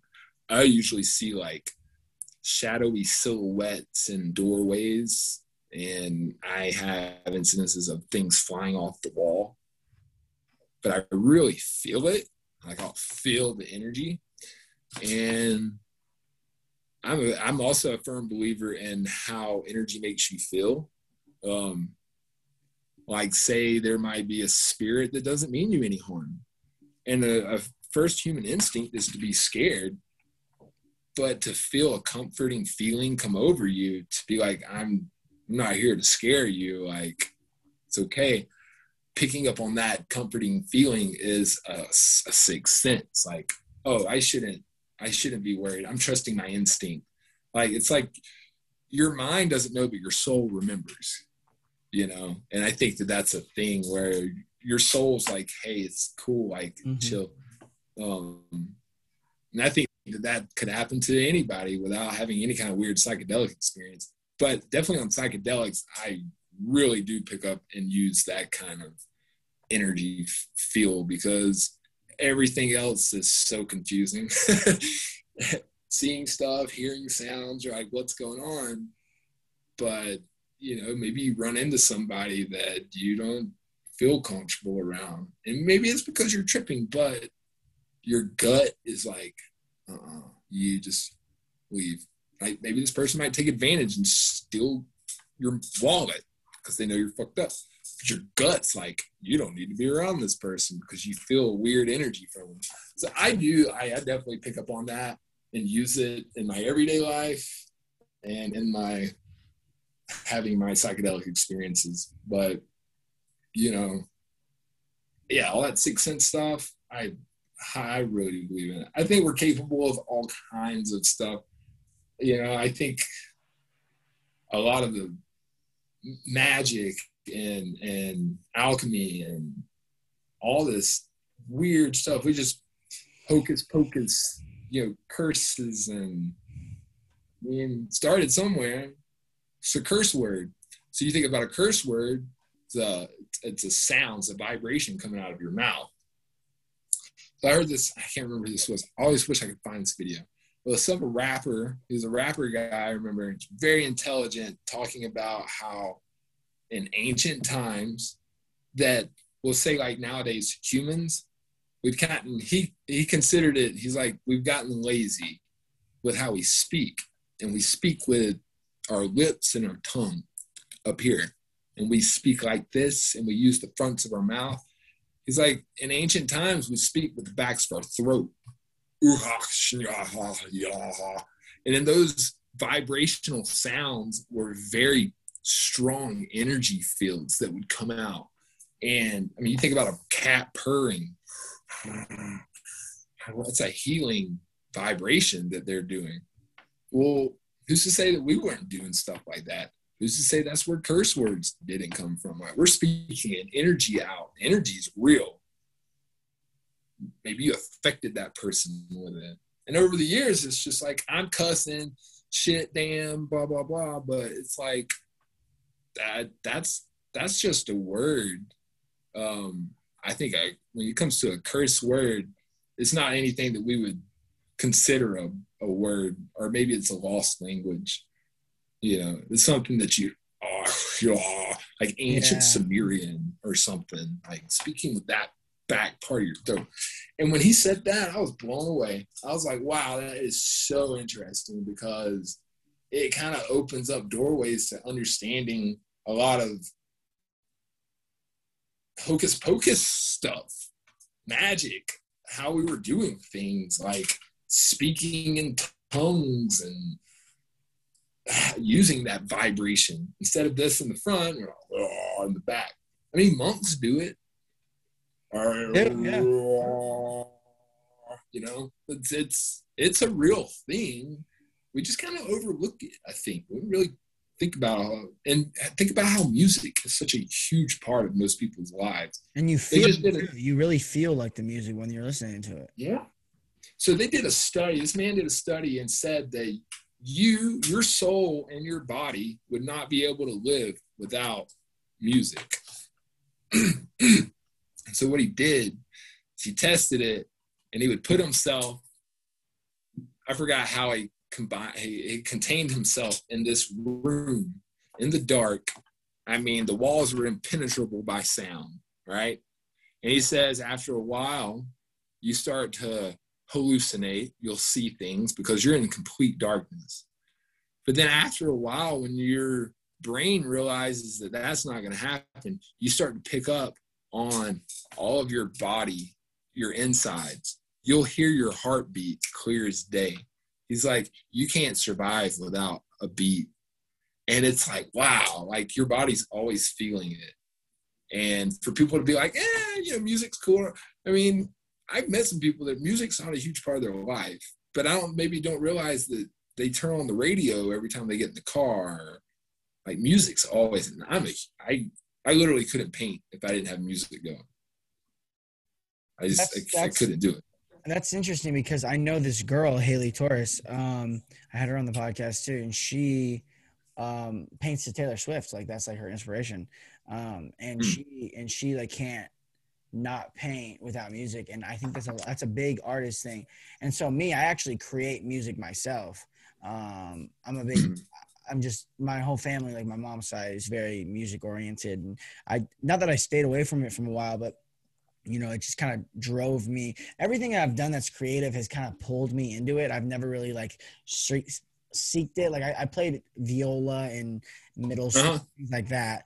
And then I played guitar too. And then I've always like heard things and been able to play it on guitar, piano, but I never tried it. And then like I started making music with my friend who's actually an artist now, and he's a music artist now. And a long time ago. And I can't, whenever I'm not podcasting or I'm not doing something creative, music's kind of my one thing. Writing music is kind of my one thing to feel, doing something creative. Hold on. I had a burp, but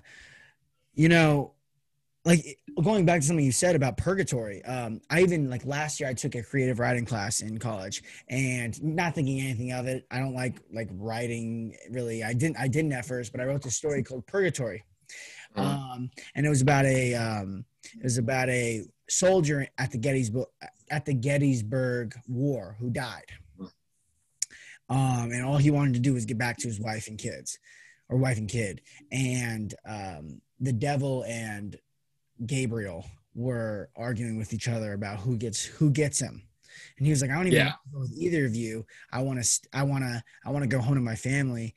And they were like, basically like, all right, we'll leave you here then. You decide where you want to go, And so he, at the end of the story I wrote, he was stuck in purgatory trying to figure out how to get out of there.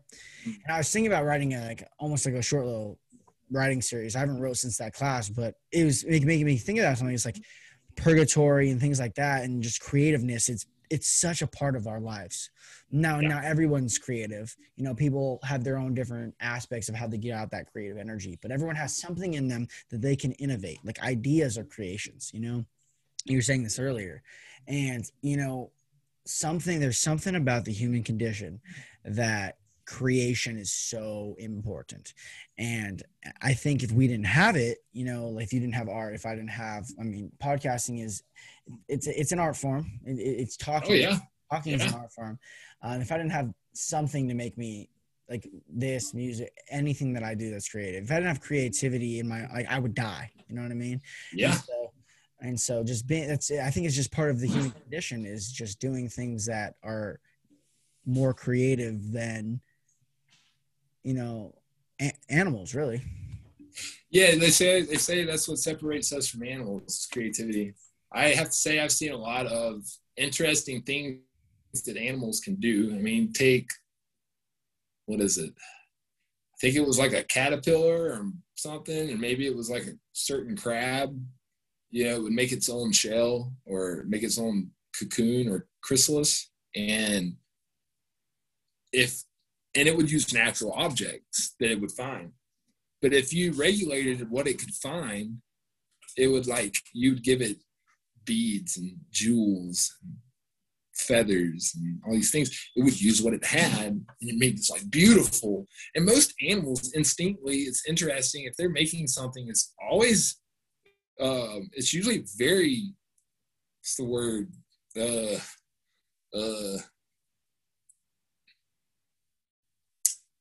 divine proportion, I guess. The nautilus shell is fractal, but if the shell's made naturally, then that's made naturally. Crab or whatever might be making its own shell still makes it in a certain kind of way. So it's really interesting that it's like instinctively in certain animals. There's a certain fish that when it attracts its mate, like it beats its tail on the floor of the ocean in a circle, and different, like, you got different sizes of the circle. It's a perfect circle, and it's like a mandala. But he's just attracting his mate. But he's making this perfect circled mandala in the sand. And you're like, I guess they can be creative if you look at it that way, but they're just doing their natural thing. So yeah, I mean, when it comes to us, we are capable of like calling it creativity. Like, yeah, like I did this, and that's really it's not a survival thing. Most animals live to survive. They go out and hunt. They go out and feed every morning so they can go back home and take care of their babies in the nest, and then the babies grow up, and then their lifespans are, most of them are pretty short.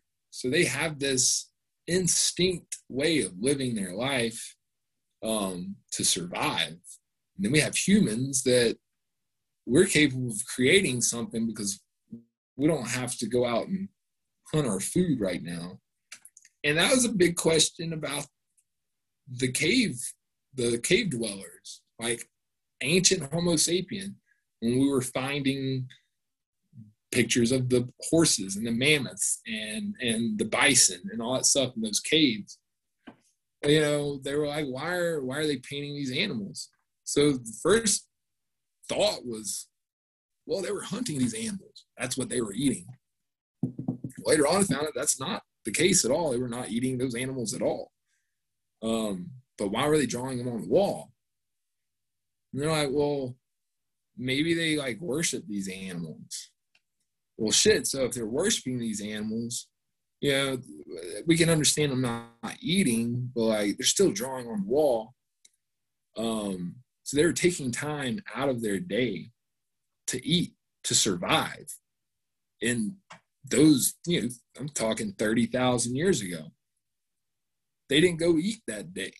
They thought that creating this painting was more important. So to be able to sit down and document this thing on the wall, besides going out and like trying to hunt food with the rest of the crew that day, must have been really important to them. So I think that's how creativity kind of spawned with us too, is like being capable of doing something like that, and it's thrilling other people around you. Other people can see it. Like, I'm doing something and you can interact with it too. Like, I think it's interesting how we kind of started all that stuff. But to be able to draw was a huge question. They're like, how did they get the idea to draw? And they did a huge study, and they pretty much convinced that it was an altered state of consciousness. And labeling it that way meant that they were hallucinating, whether it was a lack of oxygen in the cave or they were eating a mushroom. They never really said, but it was a altered state of consciousness. So they were hallucinating and most likely seeing patterns on the wall in front of them. And so they would take the charcoal stick or whatever and trace the pattern. And if you go back further in the cave, I mean, it's unbelievable that you'll see like these crazy squared off 90-degree angle patterns. It doesn't make sense, but the 90-degree angle and the square and the continuous line is there. Yeah, that hallucinating, that was your brain is just over here like, and I mean, I like to think I could imagine what it was like, but we've been so exposed to certain things in our lifetime. We have completely different things than what they used to. We see completely different things than what they used to. So I think that them sitting down and trying to draw them, who knows what kind of pattern they were seeing, and then getting, lost, and then forgot what they were doing, and then move on to something else, like they were tripping. But with very small brain capacity at that time. But I can't say that they didn't have the same, they were just learning for the first time. It's almost like, say, hereditary stuff. After so long, it's just like you can be a baby and you grow up and things are normal. You don't really question it. But like them, they're having these weird fucking experiences and they don't know how to describe it. They can't communicate with each other very well. There's no spoken language. You can draw on this wall and like communicate that way. I don't know. That stuff's wild to think. All that stuff's so interesting to me. I wish I had a time machine, honestly, dude. Yeah. That I could just go back and just watch, like, see what they did. Like, when did we invent the wheel? That's a great question. Think about that. That is one of the most biggest inventions in Homo sapiens life in all of our time being on this planet. We've been here 150, 200,000 years, right? Why did we not document the wheel? How do we not know where the wheel came from? It blows my mind. Like, that just blows my mind. That is one of the biggest inventions ever, and we don't have any document of it. So, or how it even became a fruition. Like, did they cut a tree down and look at it sideways? It's like, oh wow, look, just cut it right there. Now we got like a smaller version of this tree or something. I don't know. It's just, how did they come up with it? I wish I had a time machine. I had a question for you earlier that I didn't ask you, so I want to ask you it now. Mm-hmm. What are your thoughts on burial or the burial practices of humans? Because you were talking about how trees like die and and I was thinking of how they kind of like go back to the earth, and humans have become so like, I mean, cremation's almost like that, but not really in a sense. And burial in a casket with all these chemicals in them, it's clearly not. Yeah. It's rewarding. It's not rewarding to the earth. So what are your thoughts on it? You see all kinds of different burials throughout mankind. Obviously, the important people are usually put alone, and they might have their followers on the sides, but they're all maybe piled or in one big grave. He's usually separated, and he's in his own little chamber. I think that had maybe something to do with they did believe in an afterlife. And that they might still need their body or something. I think that I think that they noticed how animals decomposed on the ground. I'm sure they walked up on decomposing animals in the woods at times and saw, worms, and half of it's in the dirt, and it looks like grass is growing around it, mushrooms are growing off of it. So I think that they had an understanding that, like, wow, we just kind of go back into the earth, and then we become that, but our bodies are gone. So if our important people, let's separate them so that they need their body, they still need their body. So maybe that had something to do with it. Then you have like ancient warriors who wanted to be burned on a boat that was going across. Sounds badass. I mean, hell, that sounds awesome. I think cremation is I don't think cremation is as bad as embalming like we do in our Western cultures these days. Mummifying was really cool. Also an aspect of, we want to keep the bodies around because we think we might need them in the afterlife kind of thing. And trying to preserve it. But embalming, thank God that it's in a box and it's not being spread into the dirt because all them chemicals. And I mean, you can imagine a graveyard that didn't have a coffin that was sealed and all those chemicals, and the grass probably wouldn't grow. And I think they only do that nowadays so that they can have basically an open casket and they can view their loved ones one last time. But the toxicness and what it does to the earth, I think that's definitely a man-made thing of thinking up that's probably been exercised from past times where they're trying to preserve a certain body. Because in our time, in our era, like, we're all important. We are all important. But we really do think that we are one of a kind, and we are all wanting to be cherished. And in ancient times, it was just the king or the pharaoh or some important person like that. And everybody else was just everybody else. But nowadays, we all want to be the king and the queen. And our family members like services that way when we pass on. Yeah, my dad, he's like, I want to be cremated. My mom, she might want to be cremated too. But my dad wants to do that because a funeral costs so much. It's expensive. Being a little vase, being burned, he jokes, he's like, I think it's $85, you know? So I don't mind that. If I had to have the option of being embalmed or cremated, I definitely want to be cremated because, I mean, you think about ash, you think about a forest fire and how the ash goes back into the earth and it nutrients and all that good stuff. I can see that being fine. I definitely want to benefit the earth somehow when I pass. Yeah. I like those tree pods. Those are super cool. But being a weird artist kid, I also want to have a badass tombstone where I'm like, hands are coming out of the top and it looks like I'm like still coming back. And that's just my artist take. Yeah. But I don't know what's going to happen whenever that time comes.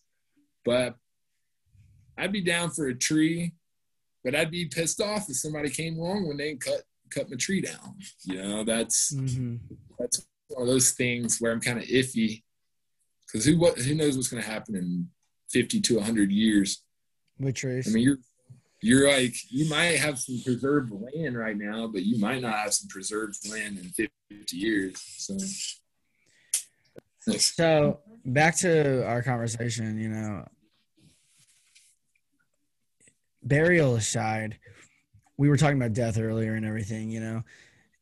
One thing that fascinates me about death is that I feel like we don't know enough, and maybe we'll never know enough about how the universe works and why energy can't be created nor destroyed to say that will not exist, you know. But also it's the question, it's the mind versus body question, it's the synapses question. Are we a part of this experience or are we up here, you know? And I feel like you said like you feel like you're not just the body when you go on an experience. And I feel like that's a lot of ways, you know, you feel like you're like somebody sitting inside of a meat sack looking through the eyeballs and experiencing life, but up here. Yeah, I've thought about, I've had all kinds of theories on my belief system, I guess. Like I've gone from this to that to not knowing to I think I know to nope, I don't know anything. And I keep going back to like, I really like the reincarnation theory of we're reborn into a different, like a part of the cycle or a continuous cycle, but living different experiences so that our soul, like our mental capacity doesn't remember. We're like amnesic. We don't remember when we have a new life. We don't remember our past life, but our soul does. And I think that our soul comes in contact with other souls that it remembers. So we feel like we've known this person forever, but you've never met them before. You know, it's first time meeting them. I think that that's, you know, like you said, we'll probably never know. But I think that dreams, I think the out-of-body experiences, whether it's psychedelics or a natural vibration that you've done to make yourself leap, and death, I think that they're all connected because it's our consciousness leaving this vessel and experiencing an another state of, or a dimension or a realm that our soul has gone to many times before. And a lot of times it remembers. And I think especially when you die, like you have your guardian angels, or you have what I've heard them called as greeters. They're the same ones. They always greet you. So your soul remembers them when you die. And your soul's comforted because it's a traumatic thing you just went through. So when you see these beings, they're like there to comfort you. And your soul remembers them from the last time you passed away, the time before that. So it's, it goes into all these different religions too, is what I love about it. So like a lot of religions have this same concept of these guardians that watch over you. I think that there's something there. Otherwise, there wouldn't be a ton of people talking about it or having the experience. I've watched a few of these little episodes of like where people have died and come back to life kind of thing. Near-death experiences, people on the surgery table and, they die, but their consciousness, like their soul's still there. Like one episode was this woman, she was having, I don't know, heart transplant. I don't know what was going on, but she died on the table and the doctors are all like, oh shit, like freaking out, trying to get her back. And then they resuscitate her. And then, she's still under whatever, the drug they put her under to make her go to sleep. And then when they wake up, she wakes up and she's conscious again. They're like, we lost you on the table. Like you literally, you flatlined on the table, you died. She's like, yeah, I know. Like I was still there in the room. I watched you. They're like, no, but you were unconscious. And then you were never awake. She's like, I know, but I was there. And like, I saw you use that knife and you did this. And the doctor's like, holy shit, you saw that? She's like, yeah. And they're like, you were dead. She's like, but I watched you from above. And I'm like, oh, like, that stuff's so interesting to me because like there's a void. Your soul can hover in this, we can't see it. So is it a higher dimension? Is it another realm that our eyes don't see? Is it something our brain doesn't comprehend? Is it that purgatory state where your soul goes, but it's still here? Like, I think there's a lot of questions to that. And I think it's very fascinating because a lot of people have experienced it, near-death experiences. A lot of people have experienced on psychedelics. A lot of people have experienced it having dream states at night, even, what do you call it? Astral projection and, seeing the light at the end of the tunnel, all really fascinating. And hell, I'll even throw in alien abductions into that. Like, most of them are asleep at night. They wake up, their bodies are still asleep. They're paralyzed, but they're conscious. They see entities around them, or they might see a light in the tunnel, and then they might astral project out of their body, even though they realized that they were in bed. So, I mean, what does it all have in common is your consciousness is leaving your body. So I think, I don't know what's going on. It leads me to believe that, like you said, energy can't be created nor destroyed, it can only change forms. Maybe this energy goes and rests in a spot and then comes back. Maybe it has a forever source that it goes to, which is like a heaven, like, I don't know. All I know is that I'm experiencing this here now. I don't remember a past life if I had one. And I only know what I have experienced, and I don't even know how to explain those. It's just, I think for people to understand dreams or death or anything like that, I think that psychedelics are a tool for that. I'm not trying to promote it over here. I just think that they have a lot of common sources to help with our understanding of our psychology, our brains, our souls, our afterlife, our everything like that. So yeah, it's really cool to have that a part of your life, but it sucks that it's been so pushed under the table, like I always say. I mean, nobody wants to say psychedelics are a huge part of our evolution, but I really think that it was. And I'm not telling everybody to go out and do it either. Not everybody should. Or at least they should have one time to realize, hey, I probably don't need to be doing this anymore. But I think that that's a way of realizing who's going to have mental health issues, who's going to have schizophrenia. If they're on the verge of having schizophrenia and they take a mushroom for the first time and it pushes them over the edge, I mean, maybe that mushroom's there to maybe help if we could figure out how that would help instead of them losing it in the grocery store one day because somebody said the wrong thing and then they just snap. So, I think that they're there to help. I just think we need to get over that aspect of that they're bad for us. We just don't know how they really affect us, but they affect us. And that is the known thing that we should be asking questions about. Like, why do they affect us like this? And now we're able to do it, I guess. Maybe. We have the right people like researching it. Yeah. Well, I think that's a good way to end it. We're almost 2.5 hours into this. So. Hell yeah. Oh yeah. We do good talking there. I don't usually talk to anybody this long. This is what I do. I try to get people just out of there. Out of what they do. I mean, I feel like you're a talkative person in general, but if I can get you to talk longer than you talk to anyone, that's good, bro. I know that people will be very, very interested in this conversation. It's always great talking to you too. So yeah, same. Man. I enjoy it.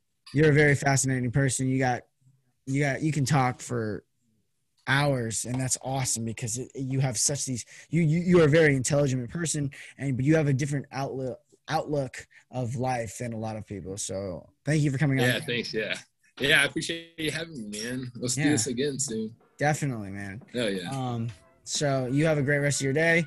Enjoy the rain, I guess. Enjoy your Memorial Day.